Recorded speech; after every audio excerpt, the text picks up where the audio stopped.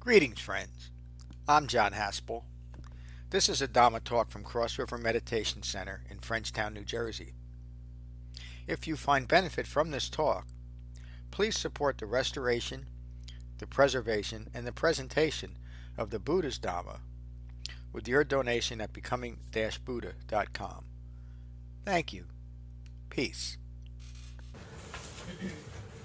So I'll be reading mostly from the book.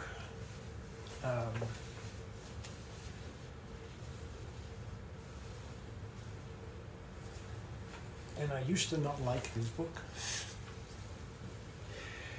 And it took me a while to understand that it's actually very well written.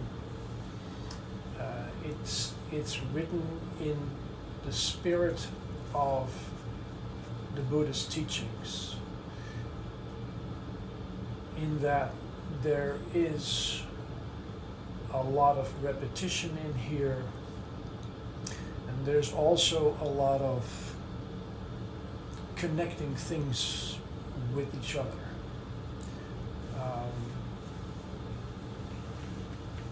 And the Dhamma is like that.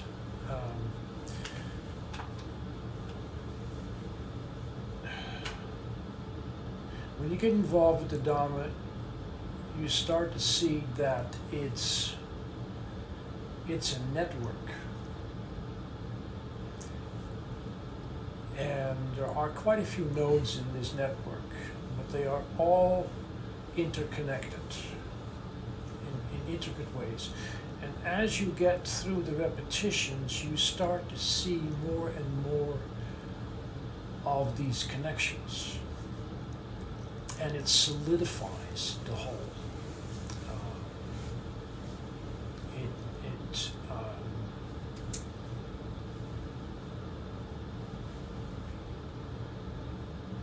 It makes it easier to be on the path, to follow the path. But you need those repetitions to keep bringing you back to see more. And John has done a masterful job in writing this. This was originally intended as a companion book to the larger book, but it's immensely helpful in starting and maintaining practice. And there is a good reason why we do this every year, because even for people that have done this for a number of years, it is just necessary to revisit and go back to the basics and deepen your understanding. So thank you, Jim.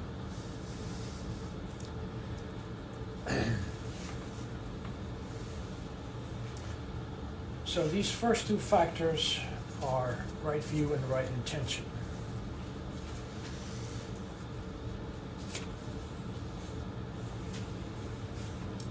And right view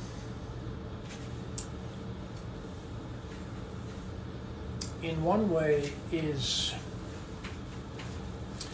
your compass on this journey. This is what sets the direction. This is your guiding light. But it's also your destination. This is where you're going to end up. This is the far shore of the trip.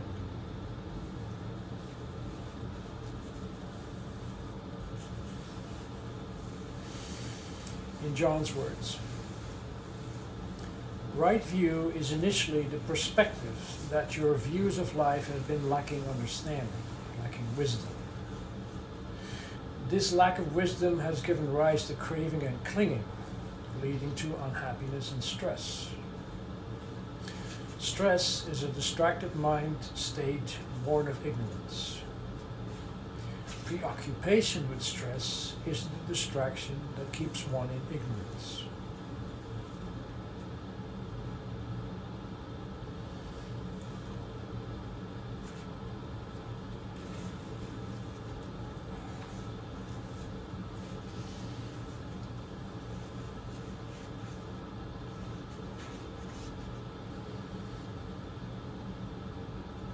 Without the initial perspective that wisdom and understanding in the context of the Four Noble Truths is lacking, it will be impossible to develop the understanding leading to cessation of stress. Acknowledging this can be difficult at first, but this is your initial right view, is that you don't understand the Four Noble Truths.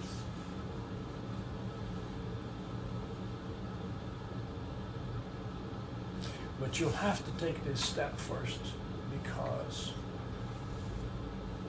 if you don't acknowledge your lack of understanding, you can never get to the goal of gaining understanding and ripening that understanding.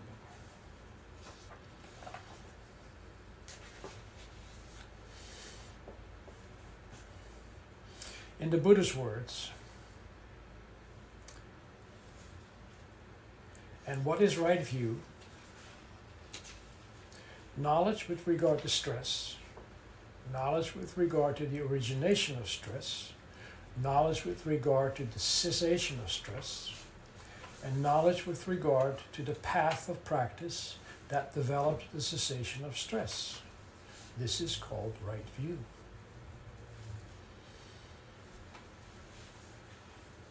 So right view brings us in contact with the Four Noble Truths. This is the foundation. Everything rests on that. Everything ends up in that. So our initial step on the path is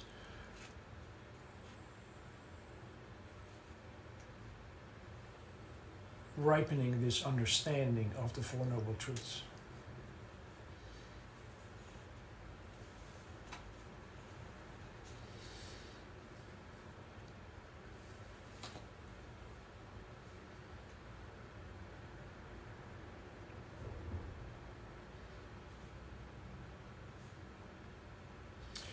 In the Buddha's words again, and how is right view the forerunner?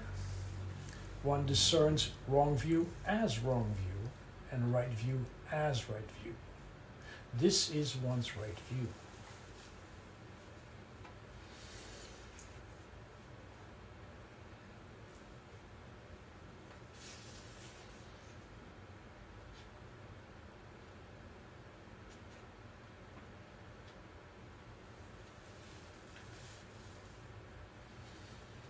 And the Buddha describes the ignorance and the consequences of wrong view in his words.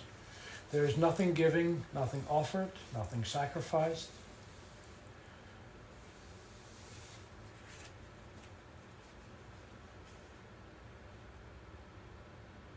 In his words, that is, that the clinging, craving, desire, and aversion to objects, views, and ideas are maintained and not given up.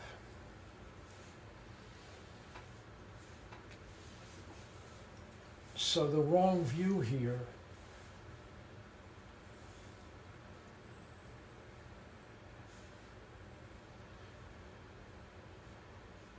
is not giving up your ignorance.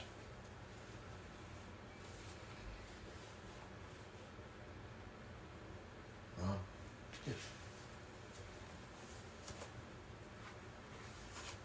Can we think of that as not being willing to give up arrogance or pride or craving? All these things that reinforce our view of ourselves. In that ignorant view, yes, there is always arrogance and pride and anger and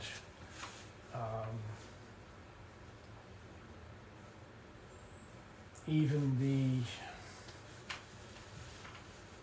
the entanglement, the emotional entanglement with the world around us is again based in wrong view, in a wrong view of self, which is another aspect of wrong view.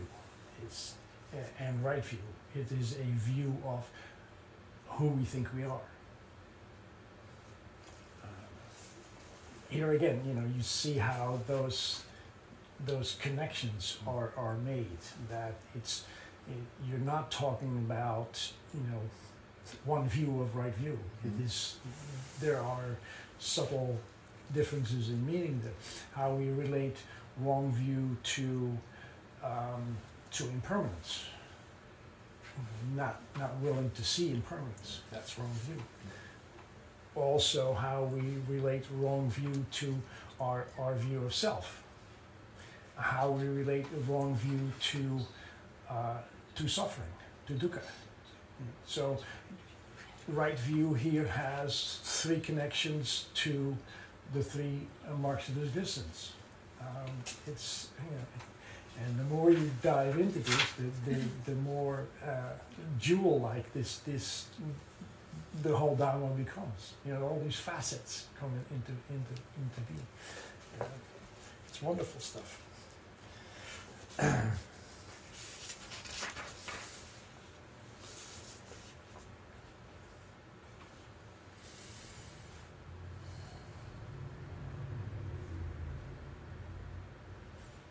In John's words, initially, wrong view is simply recognized. As right view is developed, actions originating in wrong view are abandoned.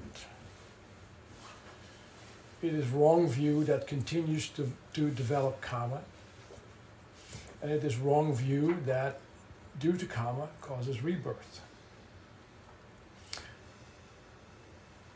Wrong view is caused by ignorance. Right view is an expression of wisdom.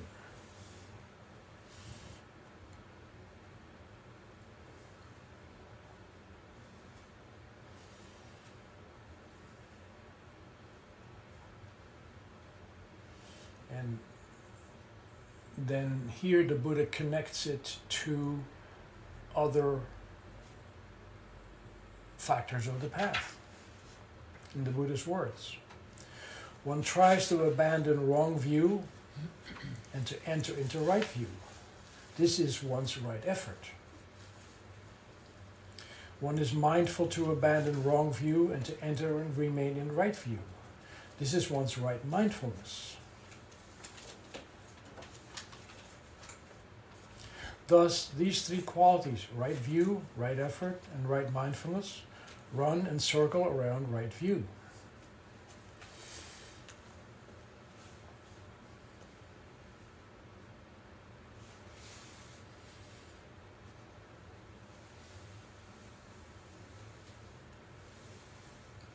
And again, the Buddha relates it to other factors of the path in the Buddha's words. In a person of wrong view, wrong resolve or wrong intention comes into being. In a person of wrong resolve, wrong speech. In the person of wrong speech, wrong action. In the person of wrong action, wrong livelihood. In the person of wrong livelihood, wrong effort. In the person of wrong effort, wrong mindfulness. And in the person of wrong mindfulness, wrong concentration. And in the person of wrong concentration, wrong knowledge. In the person of wrong knowledge, wrong release. This is how from wrongness comes failure, not success. So just going down the factors of the Eightfold Path, you see how in this linear fashion they have each one cascades into the next one. And conversely, you can go from right view into right intention and go further down the path. Again, another one of these network connections in the Dharma. As you start on your practice and you're starting to have small understanding of how suffering is in the world and what your contribution to that suffering is and how you can end it, even in a small measure, that starts to affect your actions in the world. And from what starts to affect your speech first, and then it starts to affect your actions, and it starts to affect your livelihood, and further down the line. And all of this is then supported by your practice of meditation, giving you the concentration to do these things and to be mindful of all these factors of the path.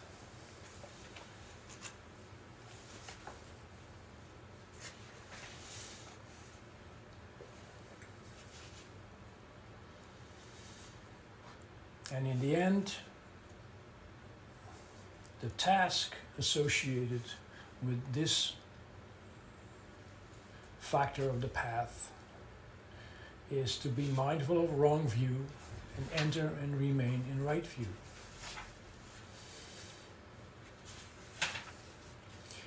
We could spend a week just talking about right view.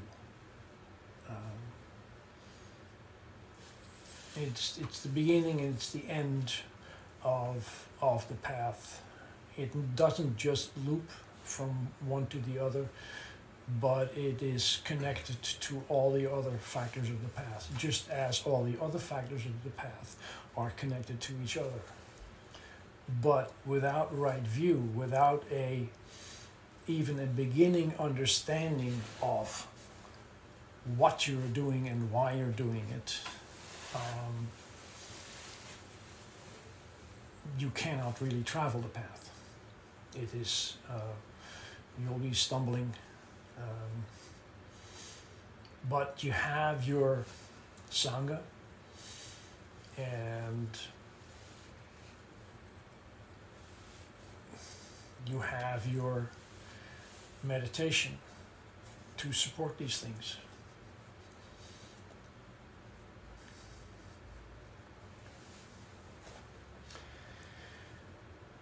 The second factor of the path is right intention.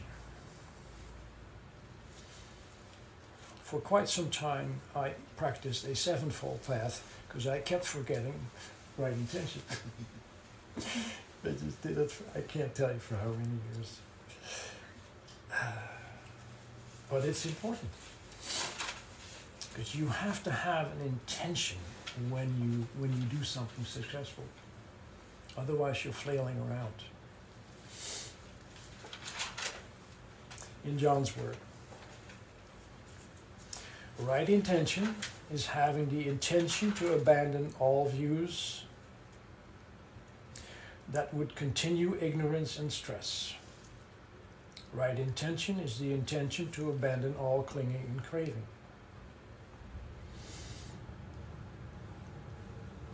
Right intention is also the intention to abandon ill will and all harmful thoughts, words, and deeds.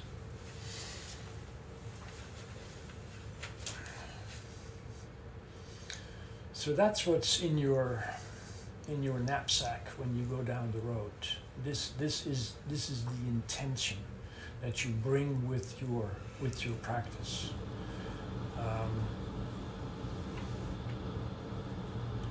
It's not an intellectual pursuit.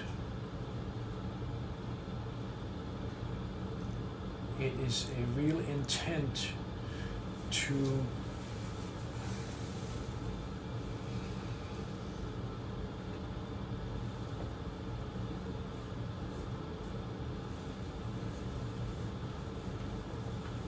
honor that foundation in your life. life.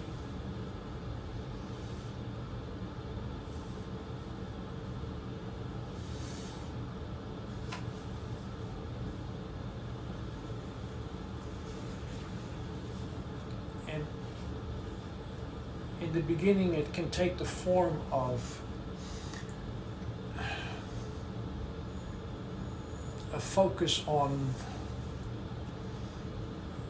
your own ignorance in a gentle way.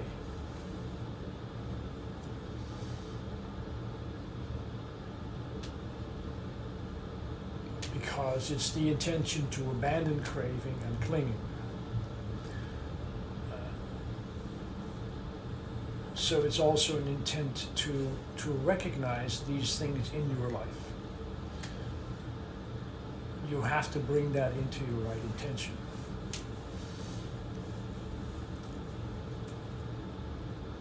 However,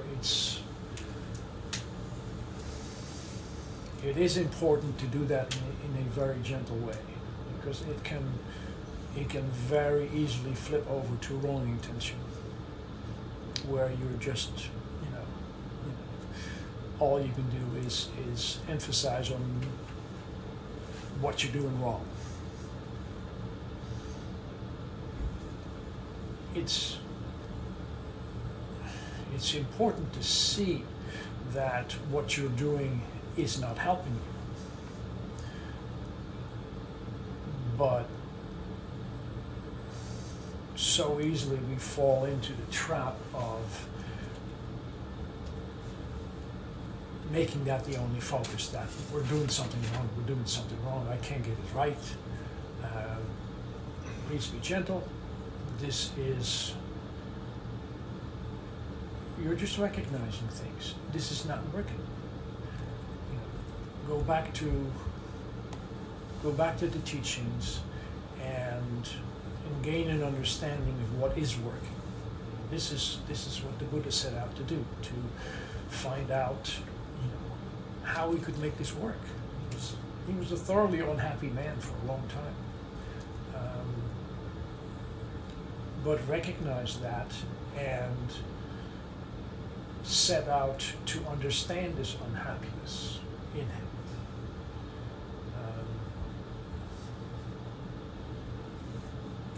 And he did that with a fierce intent.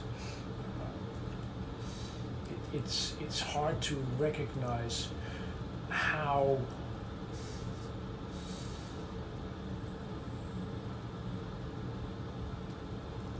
all encompassing his intent was. He did not stop at anything to abandon all that clinging and craving once he understood that where the trouble lay.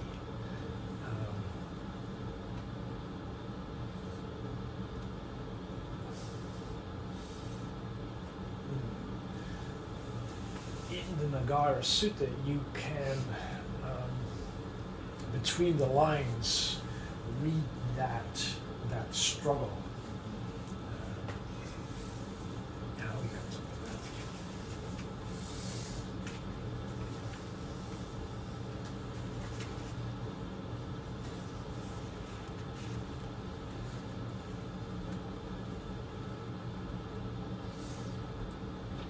Let me read some more of John's words here. Right intention, holding the firm intention to abandon craving and clinging and develop the experience of the cessation of suffering, strengthens right view. Right intention can be seen as an expression of right view. And here he says something wonderful. The entire transformative nature of the Dhamma rises from right intention.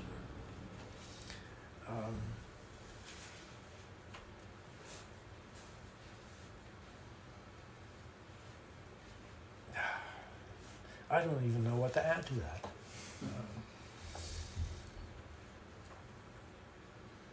Because right engagement with the Dharma is truly a transformative thing. It turns your life. And you always started from. Nobody gets here that's perfectly happy with their life. That's just not the case, you know. Everybody comes here with their unhappiness, with their baggage. And when you engage with the Dhamma with a true intent, it is truly transformative. It may be a long process, but it is steady, and the end result is just completely different from where you started. And it supports itself. Yeah, to call this transformative is almost an understatement. That's the speck of dust. Yeah, you start with having some vision, but it's a little blurred. Yeah. But there is this initial, I'm looking for something, and there's also this, I recognize the true thing. You know, we've all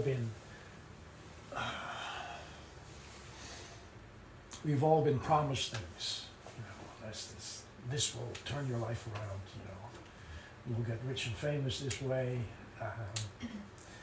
and sooner or later you find out that it's not quite the case. But get involved with the Dhamma, and it only gets better as you go along.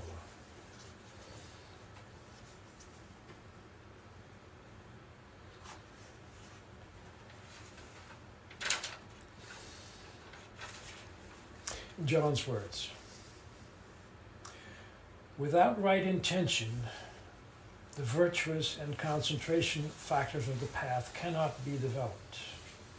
The ego self has too much invested in wrong views to put all wrong views aside without the strong resolve of right intention. The impermanent ego personality will not yield if wrong views are not abandoned and right views developed. Holding the intention to abandon all wrong views naturally brings the mind to the virtues and concentration factors of the path. Hey, Ron? Yes, John. I'm sorry to interrupt you, but could I at this point? This whole, what you're talking about, you're drilling down to such an important point. Right intention is practice at the point of contact. You hear me talk about that often. Correct. The Dhamma is a practice of wise restraint at the point of contact.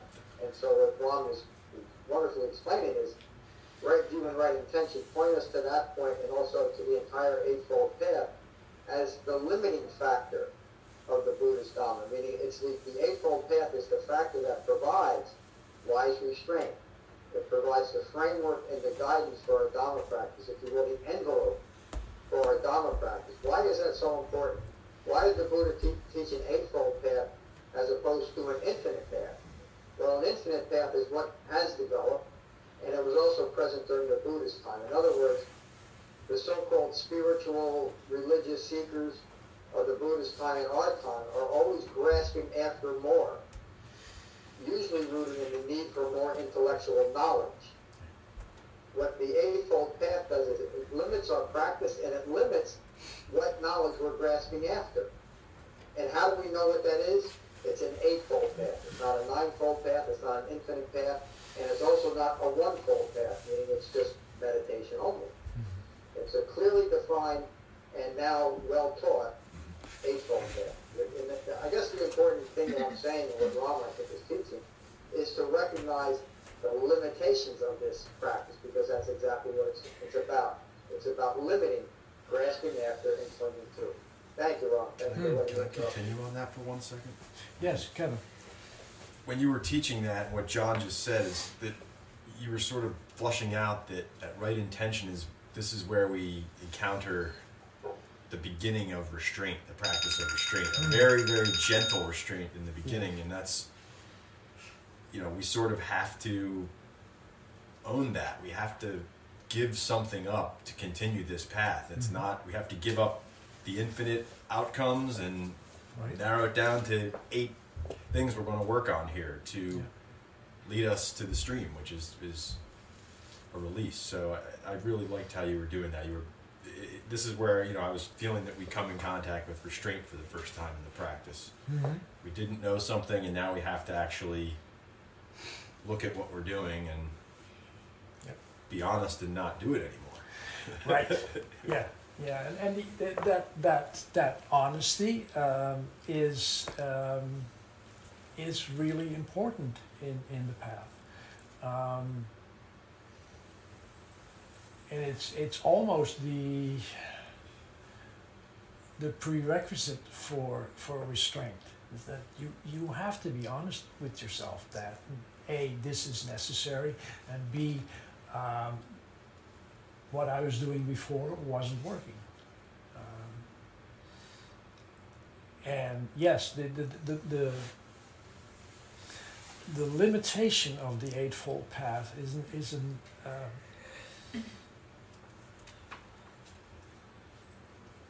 it's the initial restraint, actually, that we're dealing with. That this is the path, stick with this, and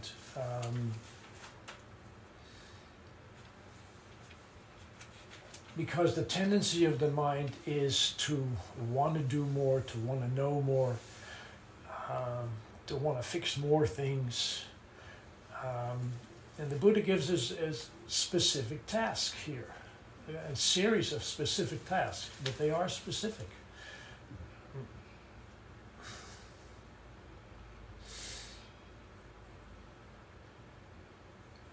We will run more into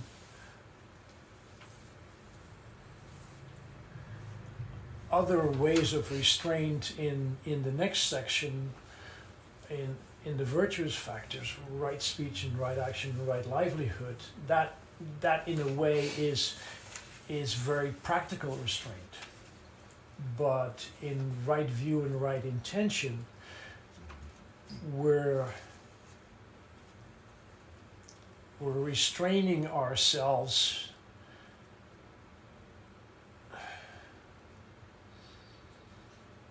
in our direction.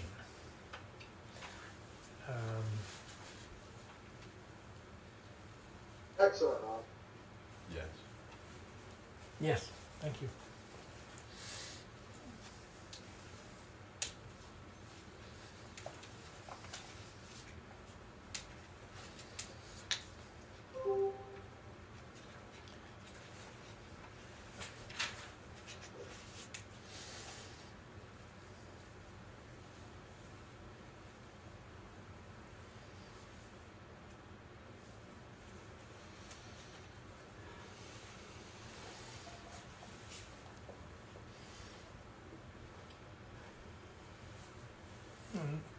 We also, we talked about this a little bit already, in how right intention is connected to this false idea of self.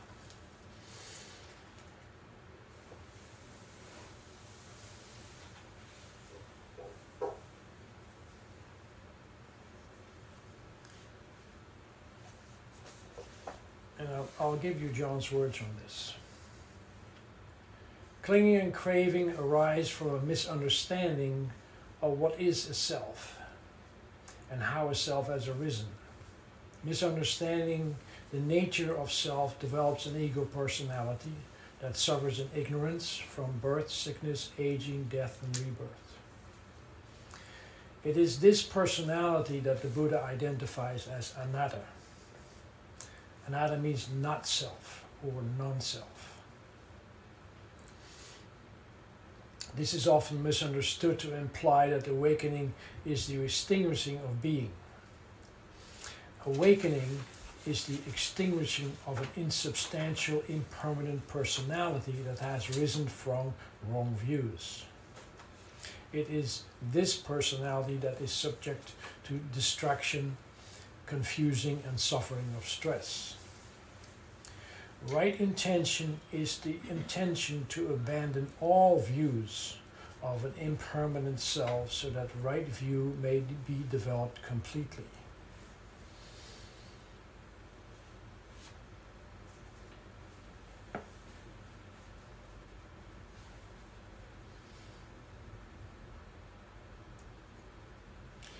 Your ego personality, strong resistance to letting go of wrong views can only be overcome by the foundation developed initially by right view and right intention. Right view is your entry into the Dhamma practice. Right intention sets and holds your direction. The task associated with right intention is be mindful of wrong intention and enter and remain in right intention. I'm going to end this here. These things are very intricate. They're very interconnected. 20 minutes, half an hour is not nearly enough to see all the connections. And it is important to keep coming back to this. Because without right view and right intention, you will not have a proper practice. It will not lead to the goal. And that's all that I'm going to say about this. Thank you all. John, anything you would like to add to this? You're still muted, sorry. Sorry about that. Well done, Ram. Just a wonderful exposition on the wisdom factors of the Eightfold Path. And you really laid the foundation as these are the entry point and the ongoing focus moment by moment of the Eightfold Path of Dhamma practice. In this moment, I'm either mindful of and practicing the intention to recognize and abandon ignorance and its manifestations, or I'm not. And so this is the one that sets our practice. When I finally understood what the Eightfold Path was, not just a bunch of words, not just a bunch of pleasant concepts such as broad mindfulness, even something as right speech, which people will hear and will say, okay, I'm a Buddhist if I don't lie and get angry at people. Or we know that even something like right speech develops to very, very subtle levels. But in general, this is the path. This is what the Buddha taught, an Eightfold Path, and nothing else. And once I got that through this thick head and stopped grasping after everything else that I wanted it to be, meaning I wanted it to be a chanting practice, a bowing practice, a visualization practice, a praying practice, a wishing practice, a hoping practice, a next life practice, an infinite practice. Once I could recognize and abandon all those things that I had attached myself to from my sincere but misguided other practices, then it made sense, and then it actually worked.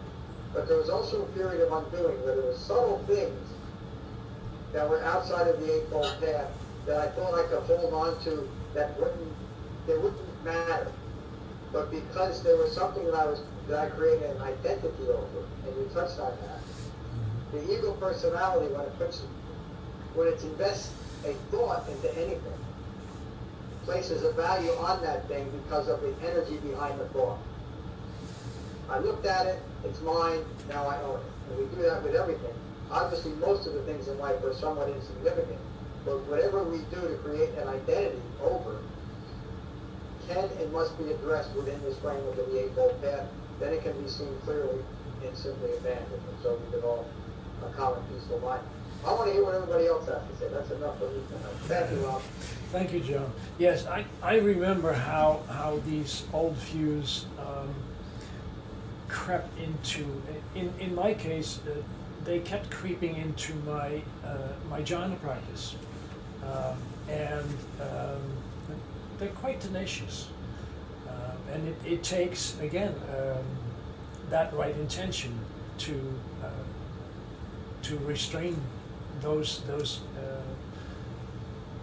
old habits. Yeah.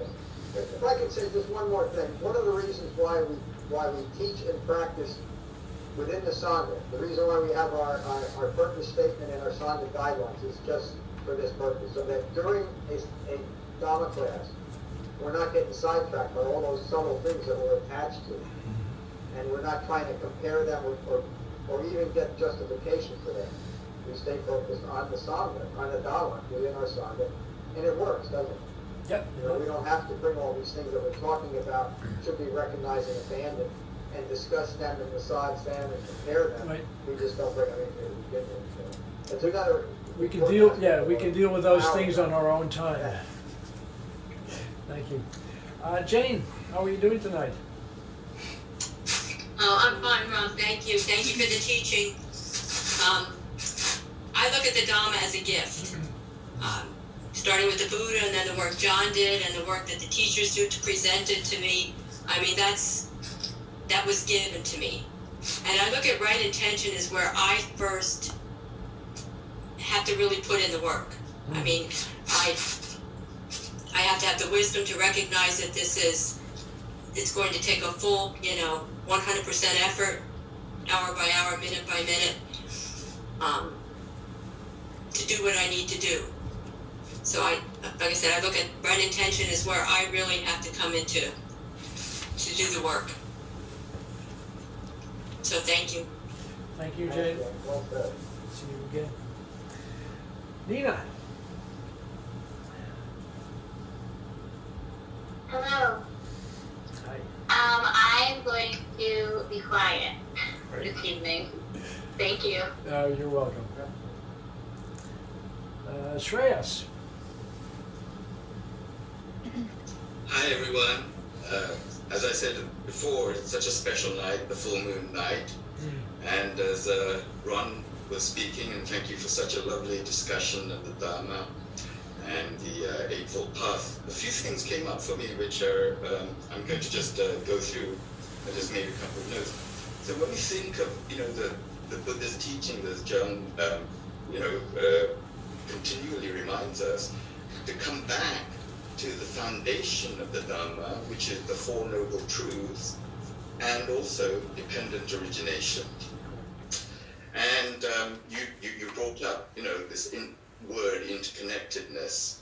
And when we think of those two words, dependent origination, and if we think of it as interdependence, interbeing, or interconnectedness, it all means that we exist in relationship to one another and to all phenomena in the world.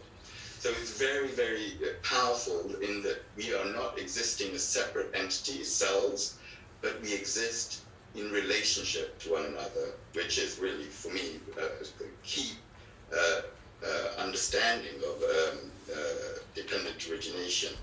And there's this image that's called the Indra's net, where we're all kind of like jewels that are connected up throughout, if you want to think of it in our local little area or on the earth, to all phenomena in the universe, however you want to imagine, but it's like jewels that reflect one another and connect to the nodes. So Yeah, I see that point brought up very often in modern Buddhism, but I don't see that in the Buddhist teachings per se. It's just an his image. connection is much more on the individual practice, and the teaching of dependent origination is very easily misunderstood that way. In his teachings, starting with the Nagara Sutta and the Paticcasamuppada Sutta, these are very discrete steps in the mind itself, in the individual's mind.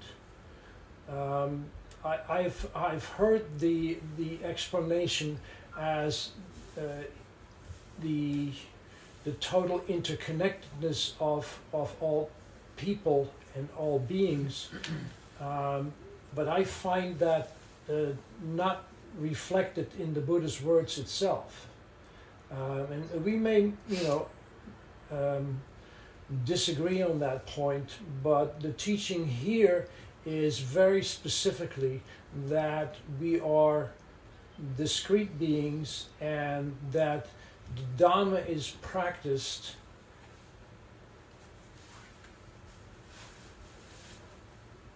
as individuals. Yes, we have the Sangha to support us in these individual practices, but I have never found much help in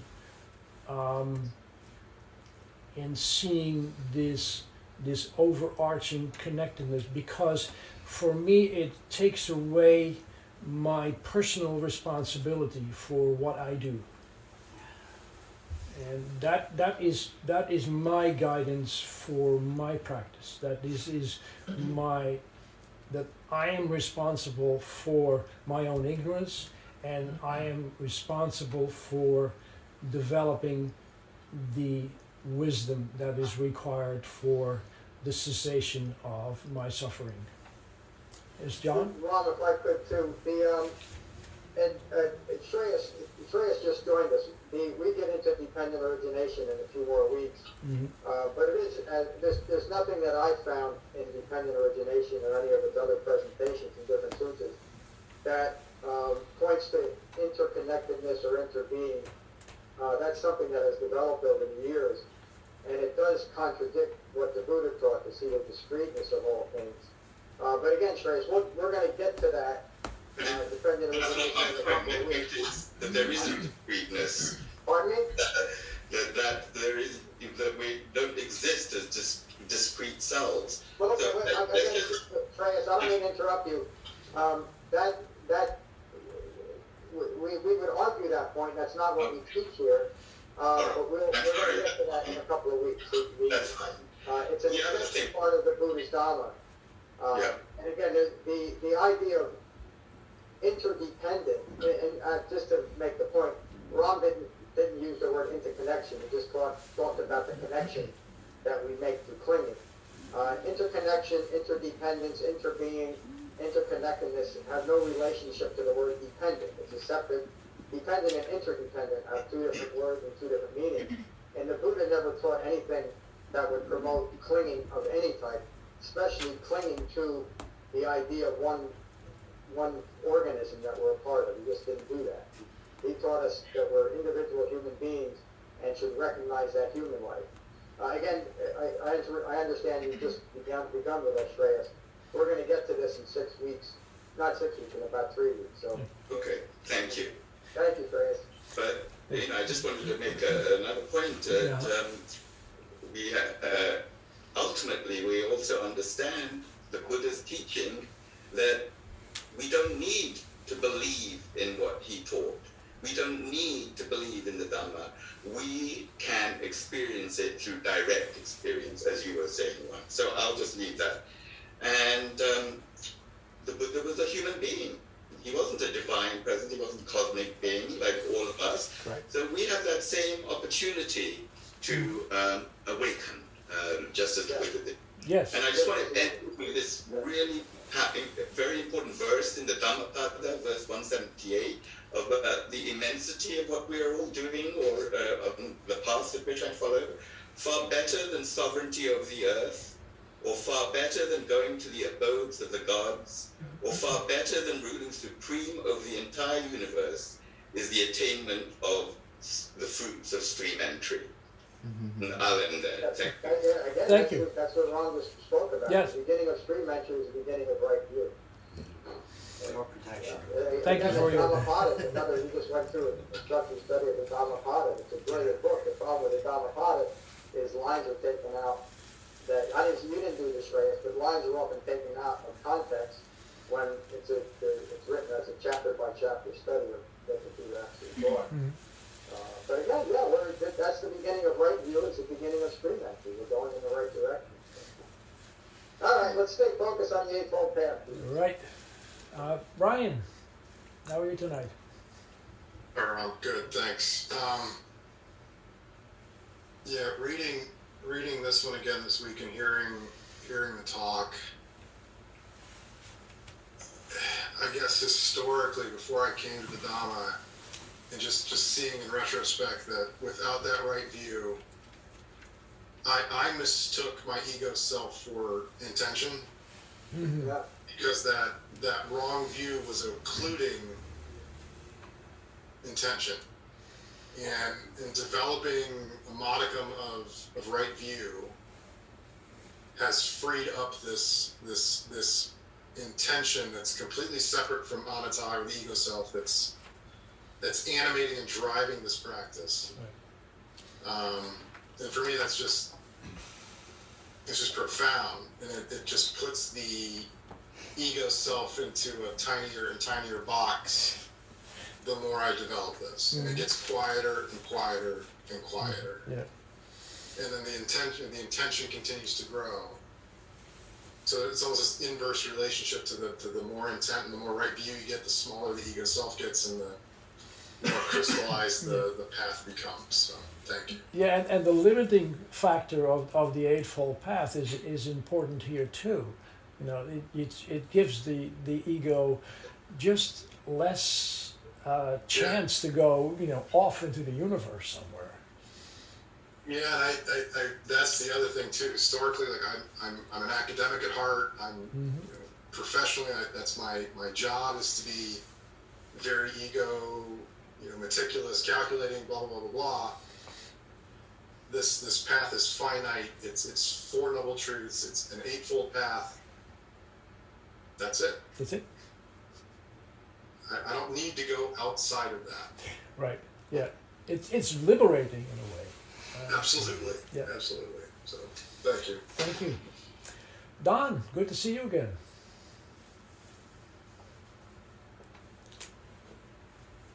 Can you hear me now? Yep, I can hear you now. Yeah, I haven't been with this group in a while now. It's great to be back here, and I'm enjoying a nighttime meditation also. I have kept up my meditation practice, Good. and it's nice to be hearing what I'm hearing tonight, and I have some basic understandings, but I don't really want to say too much, because I certainly have a lot of listening to do, I'm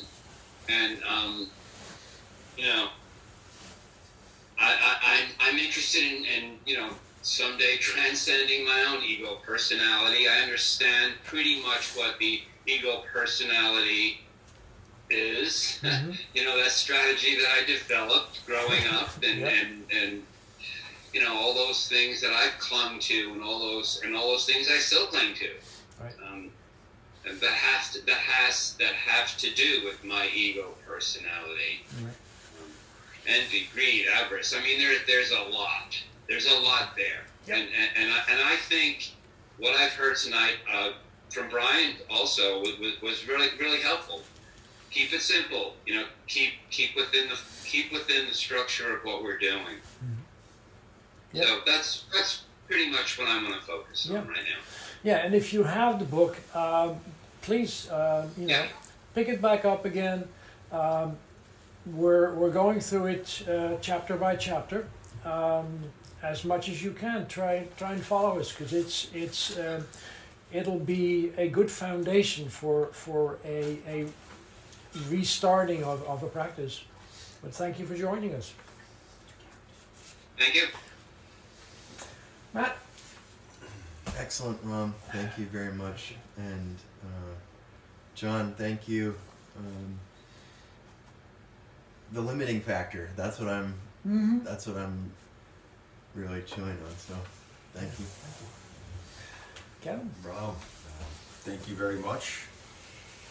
I think you helped us see sort of through that honesty part we were talking about, that in right intention, this is where we begin the process of purifying our thoughts. We start to really get an idea of how our mind is working and how we're we're not working, right? And that's what I thought of, the purifying of thoughts. And also with regards to right view, you did a really great job of sort of defining this boundary. It's as if you come to a riverbank and we've come with all of our other history and beliefs and the infinitude, as we've talked about. You can keep walking left, right, but there's still a river there. You have to go into the water to get in the stream, and you can try. There's just it like Matt said, the limiting factor. It's got to be through right view. Put your gaze. You have to go through right view on the other shore. Yes. If not, it's not real. It's a delusion. Then it's a trap. Yep. You're in the weeds. Yes. You can't see the far shore unless you're in right view. Okay. Right? Hey, Rob? The glasses of right view. Yes, John. Did we hear from Jane or Nina? Yes. Oh, we did? Okay. We did. Where was I? Mapping. Not self. We won't call it wrong view. I don't know how I missed it. I'll go back and listen to it. Laura? Hi, Rob. Thank you very much. Like Kevin was saying, that's what I kind of thought of too, that this is a way of purifying my mind from all the polluted thoughts that are from my own contribution or from the outside world and the entanglements of the outside world. So thank you for kind of also, you did such a great job at presenting this, because it's not just concepts that we're going over, it's not an intellectual exercise, which sometimes I can get caught up in when I'm learning something new. But it's really, like you said, the compass, like right view, the forerunner. It's like a physical and mental, I guess, orientation, like of my body and my mind, to understanding the nature of my own suffering or my contribution to it, or a situation of suffering that involves other people, and how that's impermanent, but it is possible to, therefore it is possible to end that through the Eightfold Path. So thank you for presenting it that way. It made a lot of sense. Yeah. And you'll find that as you go back again at some chapters, it's worthwhile reading it 4 times. And that seems boring, but because there is so much packed into right view that it's there'll be more Truth to Happiness courses, and there'll be other things that in the course of the rest of the year all of a sudden pop up and think, oh, there's right view again, and so you're doing great, and it's always good to see you here. Yes, likewise. Brett. Hi, thanks for the teaching. Thanks, John. Hey, getting a lot out of what everybody has to say, and this is, understanding the right intention, understanding the Four Noble Truths, and what is our intention, and if stress is continuously occurring, is our intent to become awakened,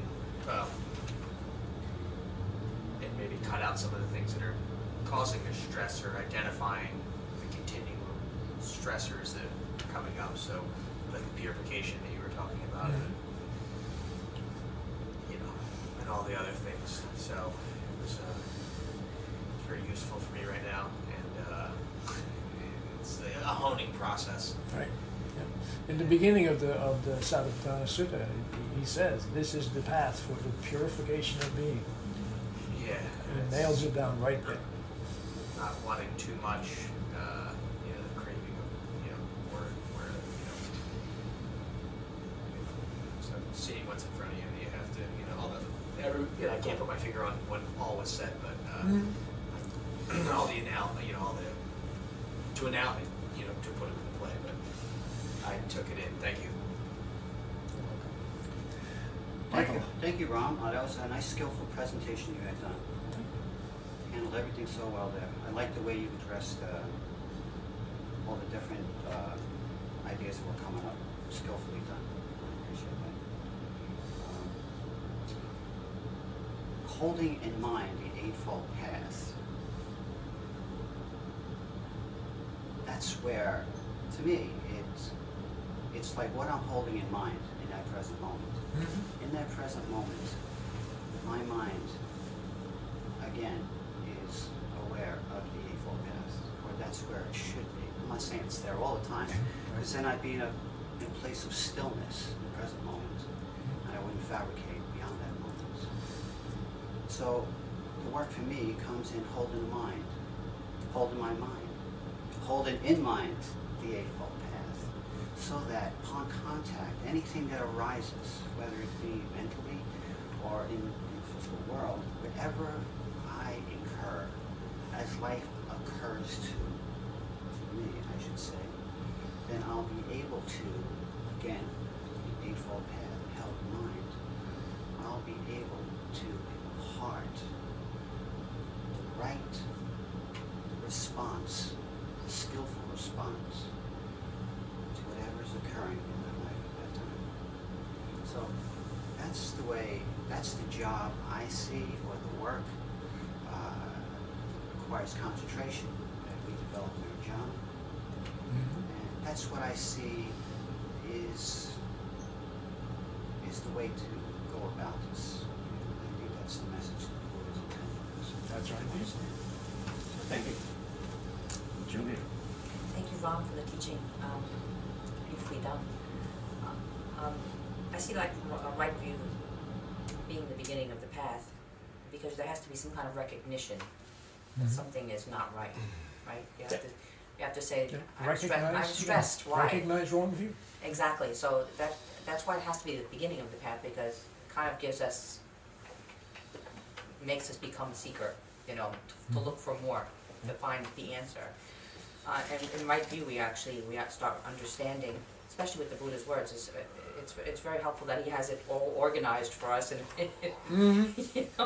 it's right there. It's a skeleton to, and so we can understand well, and with right view, that we can see that everything is in the world is impermanent. We're impermanent, and this ego personality within ourselves is the thing that's actually interpreting everything all around us, and is trying to make everything be something more than it is, making ourselves be a permanent being, and it's not possible. And so this is where the problem comes in. Right. And so understanding that, and understanding that there is an end to suffering, then you have the intention. The intention is developed there, because all of a sudden now you want to end it. You want to end your suffering. And so, with right intention, now you can practice meditation and make your mind calm, peaceful, to further your right view, so that you can, at point of contact, restrain yourself from, still have the intention to stop the stress from entering within you and interpreting everything incorrectly. So, that's the way I looked at it. Thank you. What did John say? John? Oh, good. Thank you, John. Thank you. Julia? Well said, Julia. Thank you, John. Dustin? Last, but Thank not you, least. Ron. Yeah, I'm going to also be quiet tonight. Good. Thank Well you. said, Dustin. Thank you. Well said. See that? That's someone who gets right attention. That's it. All right. Thank you all. Wonderful evening. We will end with the Karaniya Metta Sutra. This is what was instructed to some bhikkhus who were having a hard time in the world and thought that they could not practice. And the Buddha told them what their intention should be. This is what should be done by one who is skilled in goodness and who knows the path of peace. Let them be able and upright, straightforward, gentle in speech, humble and not conceited, contented and easily satisfied, unburdened with duties and frugal in their ways, peaceful and calm and wise and skillful, not proud or demanding in nature. Let them not do the slightest thing that the wise would later reprove. Intending, may all beings be at ease, whatever living beings there may be, whether they are weak or strong, emitting none, the great or the mighty, medium, short or small, the seen and the unseen, those living near and far away, those born and to be born, may all beings be at ease. Let none deceive another or despise any beings in any state. Let none through anger or ill will wish harm upon another. Even as a mother protects with her life her child, her only child, so with a boundless heart should one cherish all living beings, radiating kindness over the entire world, spreading upwards to the skies and downwards to the depths, outwards and unbounded, freed from hatred and ill will. Whether standing or walking, seated or lying down, free from drowsiness, one should sustain this recollection. This is said to be the sublime abiding. By not holding to fixed views, the pure-hearted one, having clarity of vision, being freed from all sense desires, is not born again into this world. Thank you all. It's almost as if he Thank you, said. Ron. Thank you. It's almost as if he said. Thank you for listening. I rely on donations to support the continued restoration, preservation, and presentation of the Buddha's Dhamma. If you find benefit here, please consider a donation at becoming-buddha.com. Thank you. Peace.